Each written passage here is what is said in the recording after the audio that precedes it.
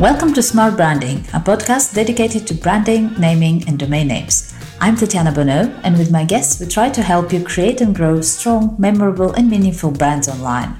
I believe time is one of our most precious assets, and so I want to thank you in advance if you decide to spend the next 30 minutes with us. I promise to do my best to make those worth it. Let's go. So today my guest is Nick Linck. Hi, Nick. Thank you for making the time.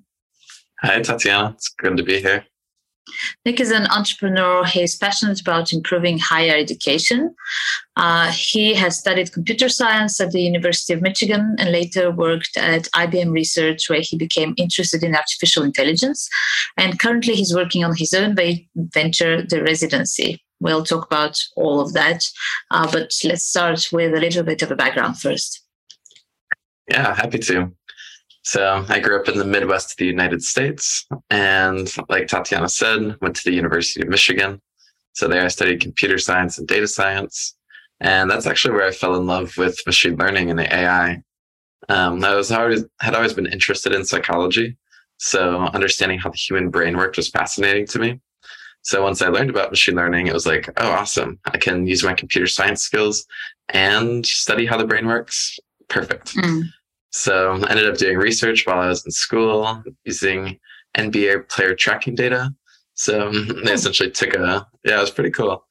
The NBA has video cameras where they would look at individuals on the court and track where the players are going and keep tracks of the game score and fouls and stuff like that. So the goal was to try to make a machine learning model that could take in this information and then predict what's going to happen in a game by characterizing the individual players and how things would happen if they matched up against each other.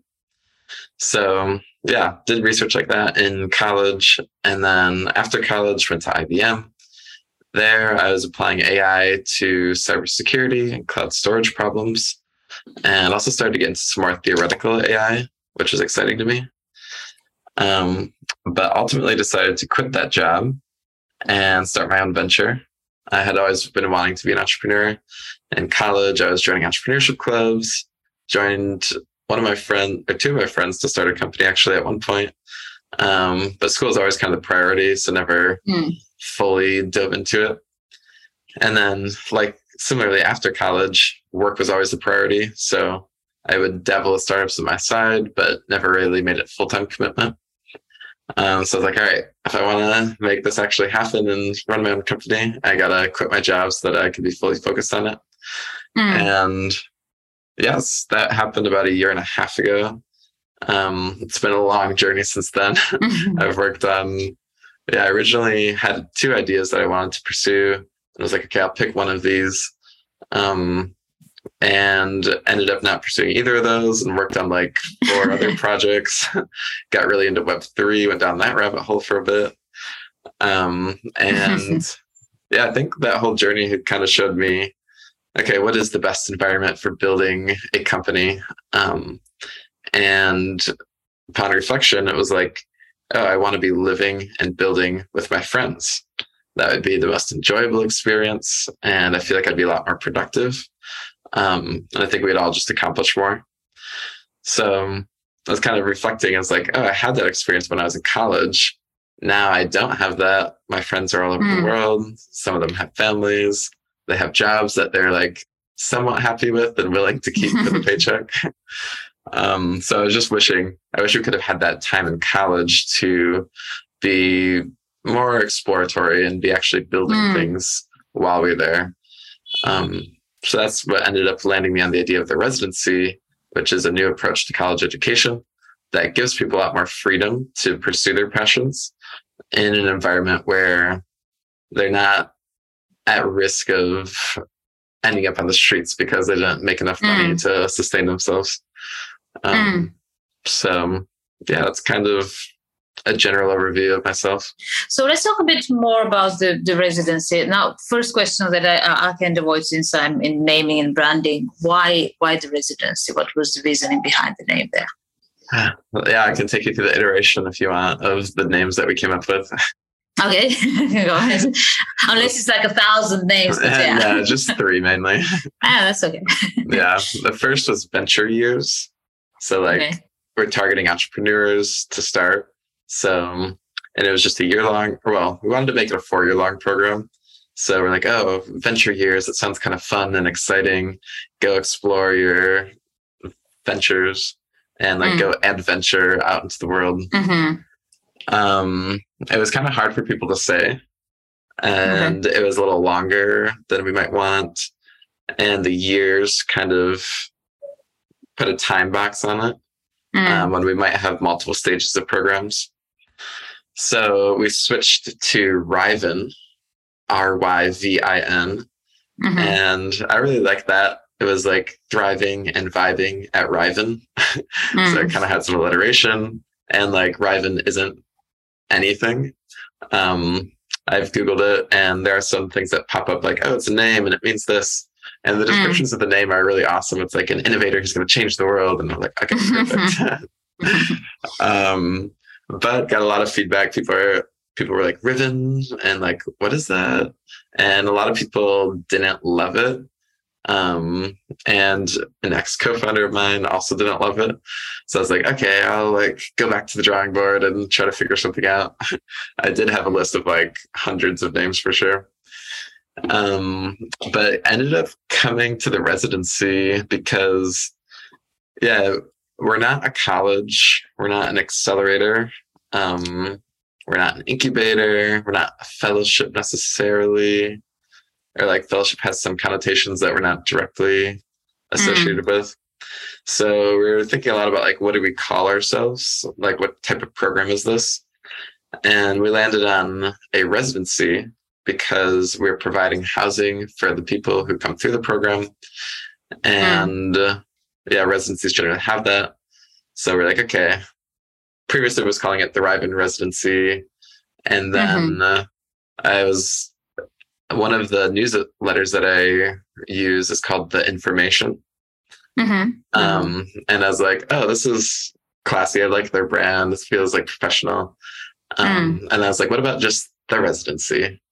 And I liked it a lot. It just feels like kind of prestigious, which is somewhat relevant. It gets the point across to some degree, at least like showing that it's a program you go to and live in person. So yeah, that was kind of the general sentiment. So what do you do at the residency? What problems do you solve, and how does it generally work? Yeah, so problem solve. Our goal is to change the higher education system. So right now, there's a lot of problems with the college education system, at least in the US. Primarily, it's been getting more expensive, and it's been producing worse quality. It's been producing worse results for students. So, there's a lot of reasons for this. I think the biggest reasons are that the culture in the US is like, you need a degree to get a good job, and that's how you'll be living a successful life. And there's also problems with the accreditors. There's also a problem with the accreditors. They are making it difficult for new colleges to start. And then that makes no incentive for the existing colleges to change because they have little competition. There's a list of other problems and reasons for those problems. So basically our metric is like, we are not going to try to change the system because it's so bureaucratic. People have shown that's very hard to do so.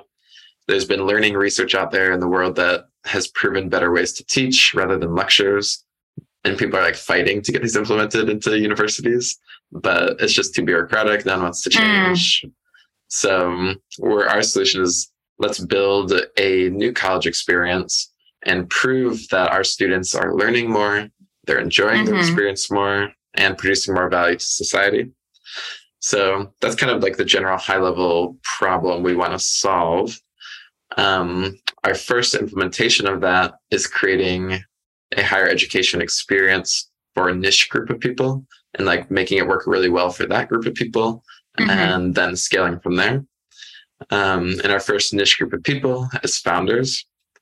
So specifically their problem is like, they want to be building startups, but college is taking so much of their time. So Yeah. That reminds me somebody from the beginning of this interview. Exactly. I like selfishly building something that I wish I would have had. Yeah, one of my friends is like, "Oh, it's nice of you to like build something that's not for yourself." I'm like, "Yeah, it's something I wish I would have had."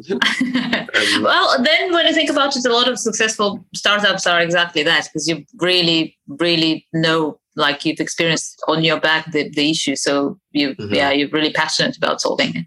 Mm-hmm. Yeah, that's what, when I was iterating through a lot of ideas, it was like, none of these like captured my attention fully. But then when I landed on this idea, it was like, okay, I'm spending all my time thinking about this and devoted to this, and the other problems just seem irrelevant. So I'm going to fully focus on this. But yeah, problems of the college founders currently. Yeah, college is too much structure for them. They hate going to classes. So what we actually offer to them is a year-long program where we pay for their housing, their food, their co-working space, and we give them a structure to build and learn without forcing them to take a set of classes in a particular style where it might be wasting their time. So the primary way people are learning in the program is through building. Like project-based learning has been proven to be a very effective way for people to gain a lot of skills in a particular field, like goal setting and time management and figuring out how to be productive, skills that are generally transferable to a lot of domains. So project-based learning is kind of one of the core tenets of our educational experience. And for founders, it will be them building their startups.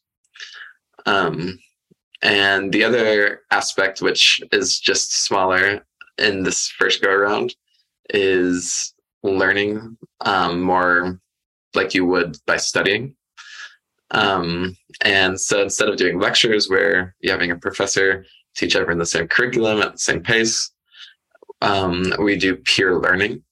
So in that scenario, the individual decides what they want to learn and like exactly the curriculum they want to take. And we give them support to come up with this curriculum. And then they are matched with one other person who wants to learn the same topic. Then they self-study using all the online resources that are out there. I think that's a better way to study because now you can get the best professor in the world teaching you. And also, I'll take another step back. AI is my background. I feel okay not pursuing AI anymore because I think OpenAI has got it covered and they, yeah. So at the residency, I'm like, all right, what does the world look like once we have AI?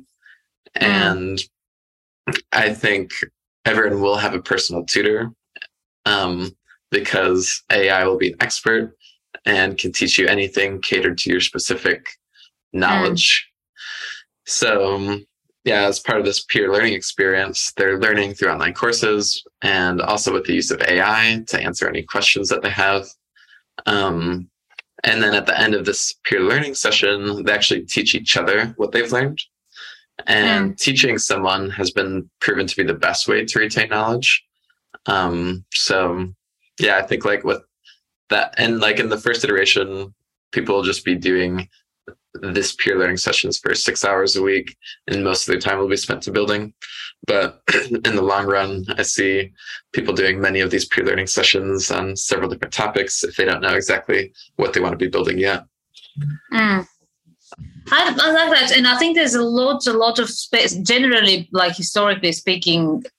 You just mentioned about education. That's like the bureaucracy and the legalities of it all are to blame for, not just in the US, you know, there's different levels of different problems in different countries, but across the board, I feel it's very, very hard and slow for that whole system to keep up with what's happening. And now with AI, that's just even, you know, it's like completely out there.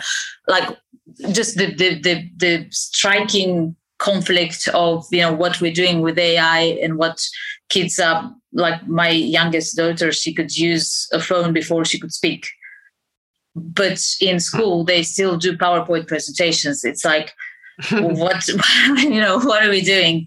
So yeah, definitely I can see the sense in startups like yours that are trying to, solve that problem in a more creative and, if you like, free way. Yeah, I think teachers have a hard time changing curriculum because for them, it's like they've been doing it for years. They have a curriculum. It's been working to some capacity. I don't know if they have the best feedback to say if it's not working. But yeah, they're just comfortable doing that. And then the new teachers come in. It's like they inherit a curriculum from a previous teacher. And it's like, okay, I'll just go with that. And especially in the higher education systems, they want to be doing research most of the time, not teaching. So it's like, okay, let's just do the bare minimum for teaching and let me focus on my research. And I think a problem with it is testing to some capacity. It's like the accreditation boards have a strict set of requirements.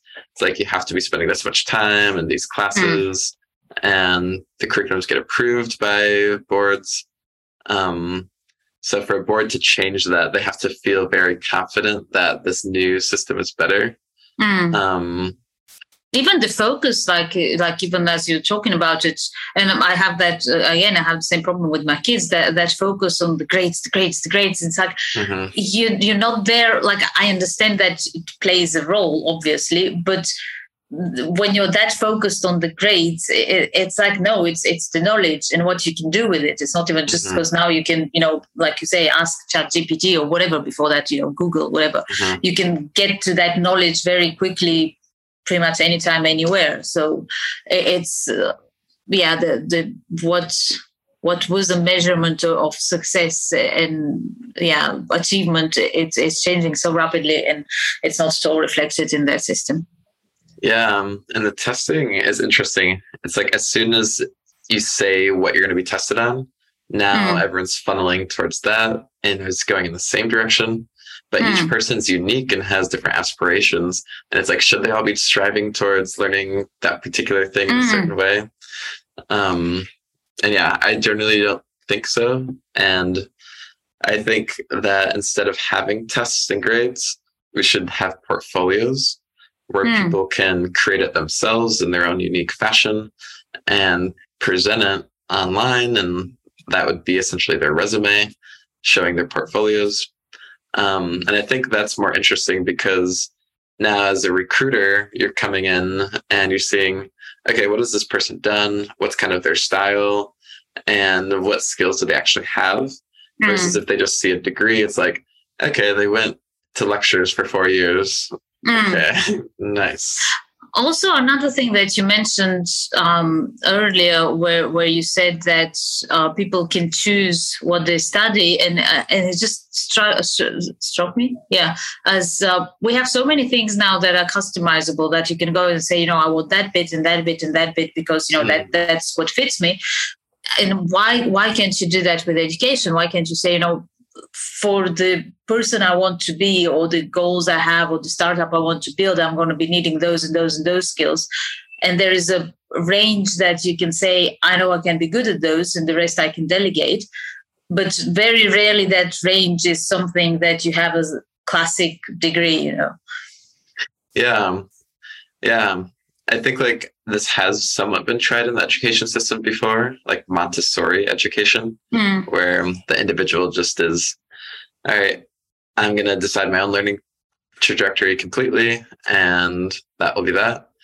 And I haven't actually done Montessori or really, well, I've interviewed some people who have gone through it, but it seems like there's not enough structure to necessarily get people there. Because I'm curious, like, why it hasn't gotten to mainstream adoption yet. And yeah, I think there needs to be some aspect of accountability that, I don't know enough about these Montessori schools to be saying much, but I think they're on a right trajectory. And I think if we had a little bit more structure and accountability, that style of learning could really proliferate. And you said you're not into AI that much now, but still there's no way I think you can avoid that nowadays. So how do you feel it is affecting it, more importantly, will affect AI? And how does it affect what you do at the residency? Yeah, like I said, like I think the residency, we're kind of imagining what does the world look like once we have artificial general intelligence, which is a computer as smart as a human. And I think that like there's kind of two routes that I think some people will go down each of these routes. Some will just get more addicted to their screens. They'll have personalized content being fed to them at all times, and it'll be so enjoyable. And they'll just be like, cool, this is easier than like going out into the real world and interacting with people. People are already doing that with Netflix and TikTok. So I think that's one route of how people will use AI. And I hope there's not too many people of that. I have a friend who did a universal basic income study. So they just gave people money and saw what they did with it.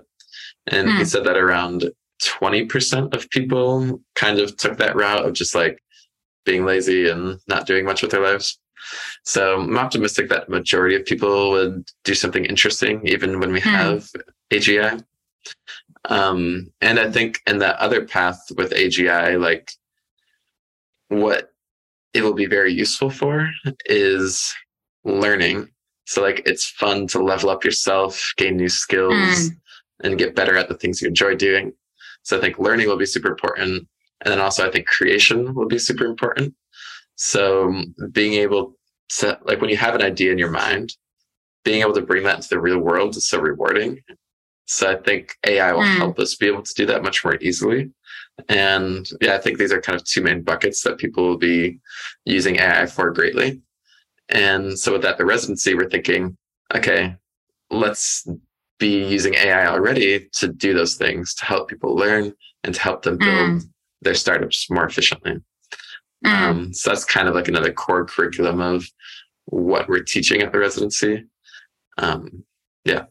Cool. And who you said you're just sort of starting out, and that's like the first batch, if we can call it, of residents. Tell me a little bit more about that. Like who can apply to be there, and how do you see that panning out in the, let's say, this year?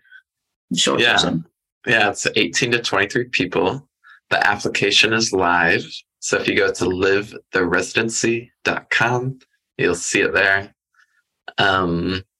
We've basically just been marketing so far on Twitter, where we kind of posted our mission in a thread and then shared it out with our network of people that we had been doing user interviews with, and posted it in some communities. And I've gotten a lot of positive responses. There's been like 170 people who signed up, and now people are applying. People are really talented. Some of them have started companies and gotten acquired. Some of them have raised funds. Yeah, people are at like Harvard, UPenn, Stanford, and I'm almost like if you've achieved that already, why do you want to? Why don't you just like get on with your life? Like, why are you looking? And then it's kind of, I guess, the question and the answer is those type of people that achieve things that are always looking to improve. What was the question? Why are we? No, I was. It was a rhetorical question to myself. Like, why would people that have already had a successful startup come to you, for example? Yeah. Yeah, I guess it wasn't successful to the degree that they wanted. Okay. Like the person who said he got acquired, I don't know how much it was acquired for. And all these kids are still in school, a lot of them. So I think really the freedom of their time is the biggest drawing factor. Like right now they have to go to classes and they're like, I could be using my time so much more efficiently. This is frustrating to me. And you're like, oh, you're going to like pay for me to live my life for a year. Awesome. I'll totally take that. Because our business model is that we give everything for free. And in exchange, we take 8.5% equity in any startup that they build or come in with. And just build during the program and half a year after the program. I think it's an awesome deal for people, and people seem to as well. So current stage is getting the fundraising to make it happen. So I'm in the process of doing pitch decks and all that right now and getting investors excited. That sounds exciting. And what are the criteria, would you say? Like, what is something you absolutely look for people that are applying? Yeah, there's definitely a long list. But I'd say the top 3 are: 1, that they're super hardworking. They like have a track record of doing hard things because they want to attain some goal. 2, they're very ambitious and self-motivated for something great. So we want them to be doing something of big impact. And then the last is curiosity. So if they are knowledgeable about something, like how knowledgeable about that are they? What's their propensity to go deep into a topic? Wonderful. Well, that's been fun, and I'm definitely going to be looking out for how you develop. And I wish you good luck with all the pitches. That's that's going to keep you busy for some time. My last question is usually what are you up to like for this year? But I think we kind of covered that. Good stuff. Yeah, I'll be chilling in San Francisco for a while. Before this, I was nomading around the world for 2 years, and I'm like done traveling. Yeah, you're going to be busy there for a while. Wonderful. Yeah. Well, thank you. That's been fun. Yeah, thank you. Have a great rest of your day.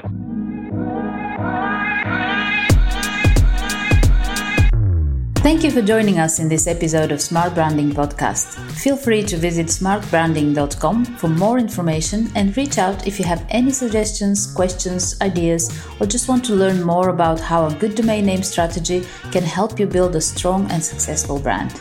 See you next time.